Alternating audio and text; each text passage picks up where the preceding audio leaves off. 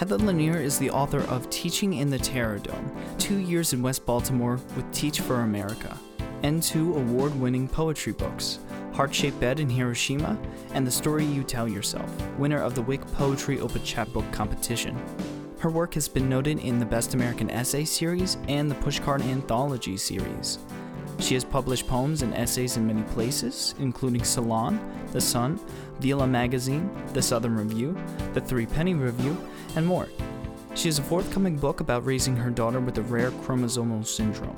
She is a new teacher here for the Rowan University Writing Arts Department. And today we got to sit down to talk about her new book, her writing process, and her future plans at Rowan University.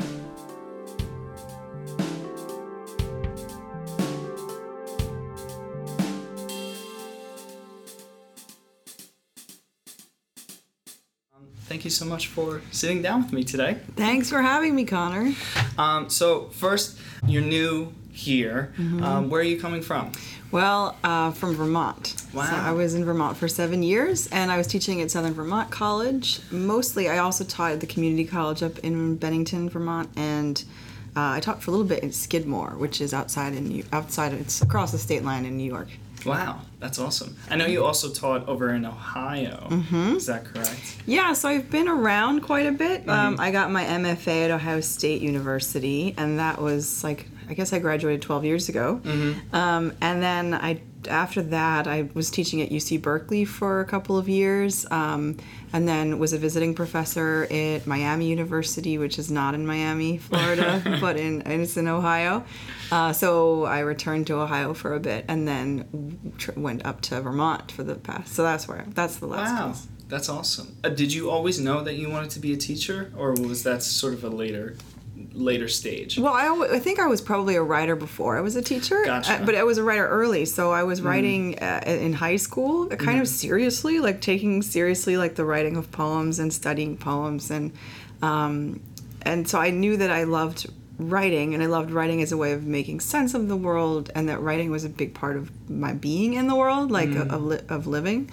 And then I went through college and was a serious writer in college, and I went to the University of Delaware, and there wasn't a creative writing major at the time. It was so I studied English literature, and I took all the creative writing classes I could take, and studied everything I could. And back then, a lot of universities didn't have creative nonfiction at all. Yeah. So I was studying poetry and fiction, and also writing kind of memoir, I guess, on the side. And I remember telling my fiction professor because he would say oh, you're a poet, you don't know how to write to the end of the line. You poets don't know how to use all the margins. And I said, well, actually, I'm writing prose. It's nonfiction. I think it's like a memoir. And he said, you're too young to write a memoir. I was 20. So, opinions have changed about creative nonfiction. Absolutely. Yeah. And there's more opportunities now for students to just study writing. It's not common for a college to have just a writing arts department. That's it's more true. common to get an English, and then the students will go to that. Yeah. So I didn't answer your question. So so essentially, I was always writing as an undergraduate, and then when I was 22 and graduating, I didn't know what to do because I loved writing, but I did really love learning, and so I thought, what if I just stood on the other side of the classroom? Would I like that too? And I did. I really love teaching. So I like fostering curiosity and exploration in the classroom, whether that's as a student or as a teacher. So I've just been doing it on the other side for a while, but I consider myself a co-conspirator in exploration and curiosity with my students. That's awesome. It's fun. And you didn't quite start teaching in college. I believe you went into your first book, Teaching in the Terror Dome, is about teaching in Baltimore City in the high school. Yeah. Yeah, so I didn't get any teaching degree as a college student. Right. And so that meant that when I graduated as an undergrad, it was where could I teach if I'm curious about teaching and trying to figure out whether teaching could be a good field for me. And it was either a private school or it was in some kind of school where teachers were leaving. It was hard to fill the slots, and those tended to be low income city schools or rural schools, and there are some programs that support you if you're going to jump into some of the like more underfunded schools in the country. And Teach for America is a national program that does it, but now there's programs all over the country that are city specific. So there's actually something called Teach Baltimore that's all over, which are these like these organizations that try to attract new people into the teaching fields that wouldn't have thought about it otherwise, and to attract them into places that need teachers. Yeah, absolutely. So, yeah, I went to Baltimore. What are you teaching here at Rowan University? Oh, so I've been hired to teach creative nonfiction of all kinds and multi-genre creative writing. I'm also a poet, so I'll probably teach poetry, or hope to at some points. But right now I'm teaching special topics in nonfiction, which is focused, which you are taking. Yes. Which is focused on kind of explorations of experiments and innovations in the contemporary essay. So just weird things that people are doing in the essay in the last few decades. And then I also teach right now Creative Writing 1, which is multi-genre poetry, fiction, creative nonfiction for undergraduates. Do you think you want to try to expand upon the special topics class into another semester, or would you try to change and do something different? Well, next semester, they've signed me up already for writing the memoir, which I'm very excited about. Very fun. Yeah. Okay. So I write memoir, and that's and lots of interest around memoir writing. Gotcha. So that one will be more, we'll look at a little bit more traditional nonfiction approaches. Not that memoir always has to be traditional, but we'll certainly talk about traditional narrative arc, storytelling, point of view, characterization. Yeah. Talking about the story stuff, I'd like to get into your new book that's coming out. Can you tell me a little bit about that? Yeah, so the book is called Raising a Rare Girl, and it is a memoir, and it is about when I was, so I'll give you the short of it. So when I had my first child, she's 8 now. So 8 years ago, I had my first child, and she was born very, very tiny, and the doctors were really, really concerned that something was wrong, and we found out that she had this very rare chromosomal syndrome called Wolff-Hirschhorn syndrome, which is the name that they've given because the scientists named Wolff and Hirschhorn found that this particular syndrome corresponds to a certain kind of deletion and a certain chromosome. So she has different chromosomes. Her 4 chromosomes are a little different than most other people's. Gotcha. And that manifests in a lot of different differences, but also challenges. So developmental delays, but a lot of uncertainty in terms of her developmental trajectory. And so this book is about what it means to parent a person who is so different from what people expect, what it means to parent a person who culturally and historically has been dehumanized. Right.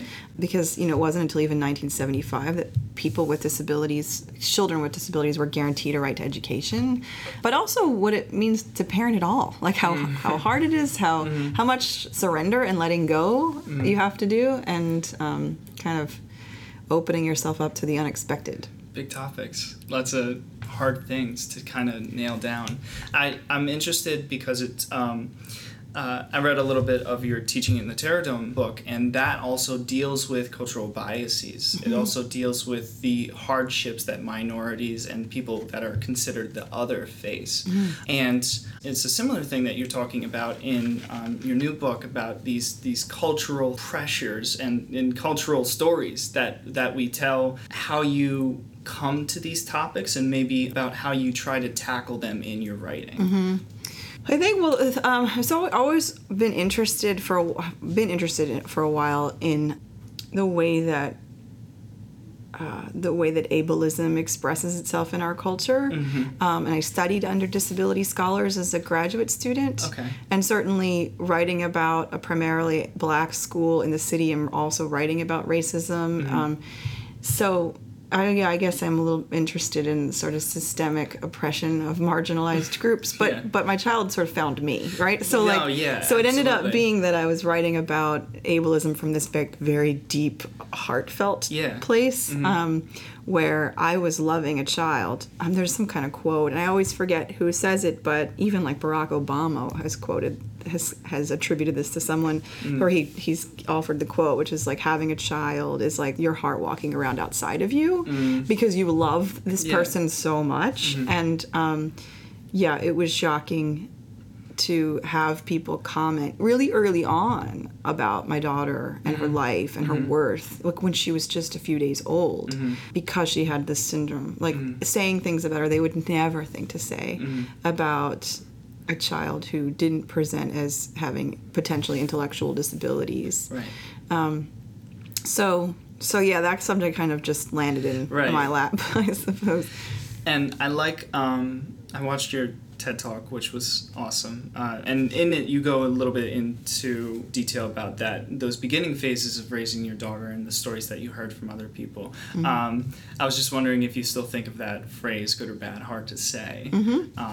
Because I that's something that maybe I, as a writer, have tried to think of, and it's an interesting topic to think about in terms of writing, but also just in life, like the stories that we're telling ourselves and how we are just trying to put together our narrative, really. If that was something you thought about when writing this new book. Yeah, so anytime I write something, that's partly what I'm thinking about, is what is the story here? And any writer has to think about that. Joan Didion's famous line, we tell ourselves stories in order to live, is from the White Album, which you just read in class. It's famous because it's every writer has to contend with the fact that we desire to make meaning of our lives, but the meaning that we make sometimes often falls flat, or is cliche, or is unfair to others, or is not the whole picture. And so I think I am really interested in the stories that are told and sort of flipping them around and like investigating the mythology of our modern mythology. Sure. So often my work will do that. With both books, I think I'm attempting to question some of the stories that we tell about whatever it is. Yeah. Speaking of your works, I wanted to talk a little bit about your publishing journey. When did you first try to get into publishing? And I had a question specifically, like maybe as you were starting, what's something that you wished you knew? I started trying to publish after I graduated as an undergraduate, and I tried to publish poems. And, poetry is really hard to place, too. It's something like acceptance rates are often like 1%. So mostly I just didn't publish any poems, but I would send them out. And I was told, by a professor of poetry to like make it just a thing that you do, and to be proud of the rejections that you receive. Right. Because the rejections are proof that you are in some ways making public your work. You finished something, you're sharing it with an editor, and you're, that editor read it, and even if the answer is no, good work, good work, writer. So this was a poetry professor who said, Jeannie Murray Walker, she said, do something funny with your rejection letters, like cover your kitty litter box with them, or wallpaper your bathroom with them. And I always took that as kind of a metaphor more than anything. The idea being don't weep over your rejections too much. Sure. That was really good advice. I didn't start publishing until I was a graduate student as a creative writing student. So as an MFA student, I started sending poems out, essays out. And then it all sort of clicked, and I started publishing it in probably 2005, I think. Where were you primarily trying to submit to? Literary journals. This my thinking was I'll just submit to prestigious literary journals. So the Southern Review was my first publication, when they published 2 of my poems. And my first creative nonfiction, I can't quite remember, maybe Colorado Review, these prestigious literary journals is where I started publishing.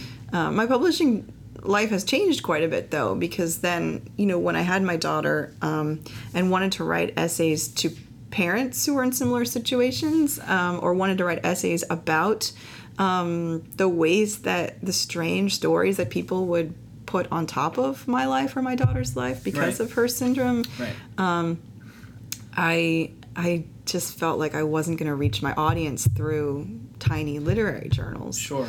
As prestigious as they were in the graduate world. So the graduate creative writing program world. So I started a blog, which was, unprestigious in some ways, right? Like anybody can start a blog. Yeah, right. But it ended up being some of the most rewarding writing because I just reached anybody I want. Anybody who could find me, right. and I could reach them quickly, and I didn't have to go through an editor, and it was really fun. That's cool. And then, the blog was probably partly some of the blog writing created some attention for the book. So the one leads, self-publishing can then lead to a good book deal. Right, exactly. Having some type of place, I think, is really important for writers where people can just find your stuff. And especially if you're updating and putting new works out. Yeah. Super important. You do have to update. I haven't updated my website in a really long time.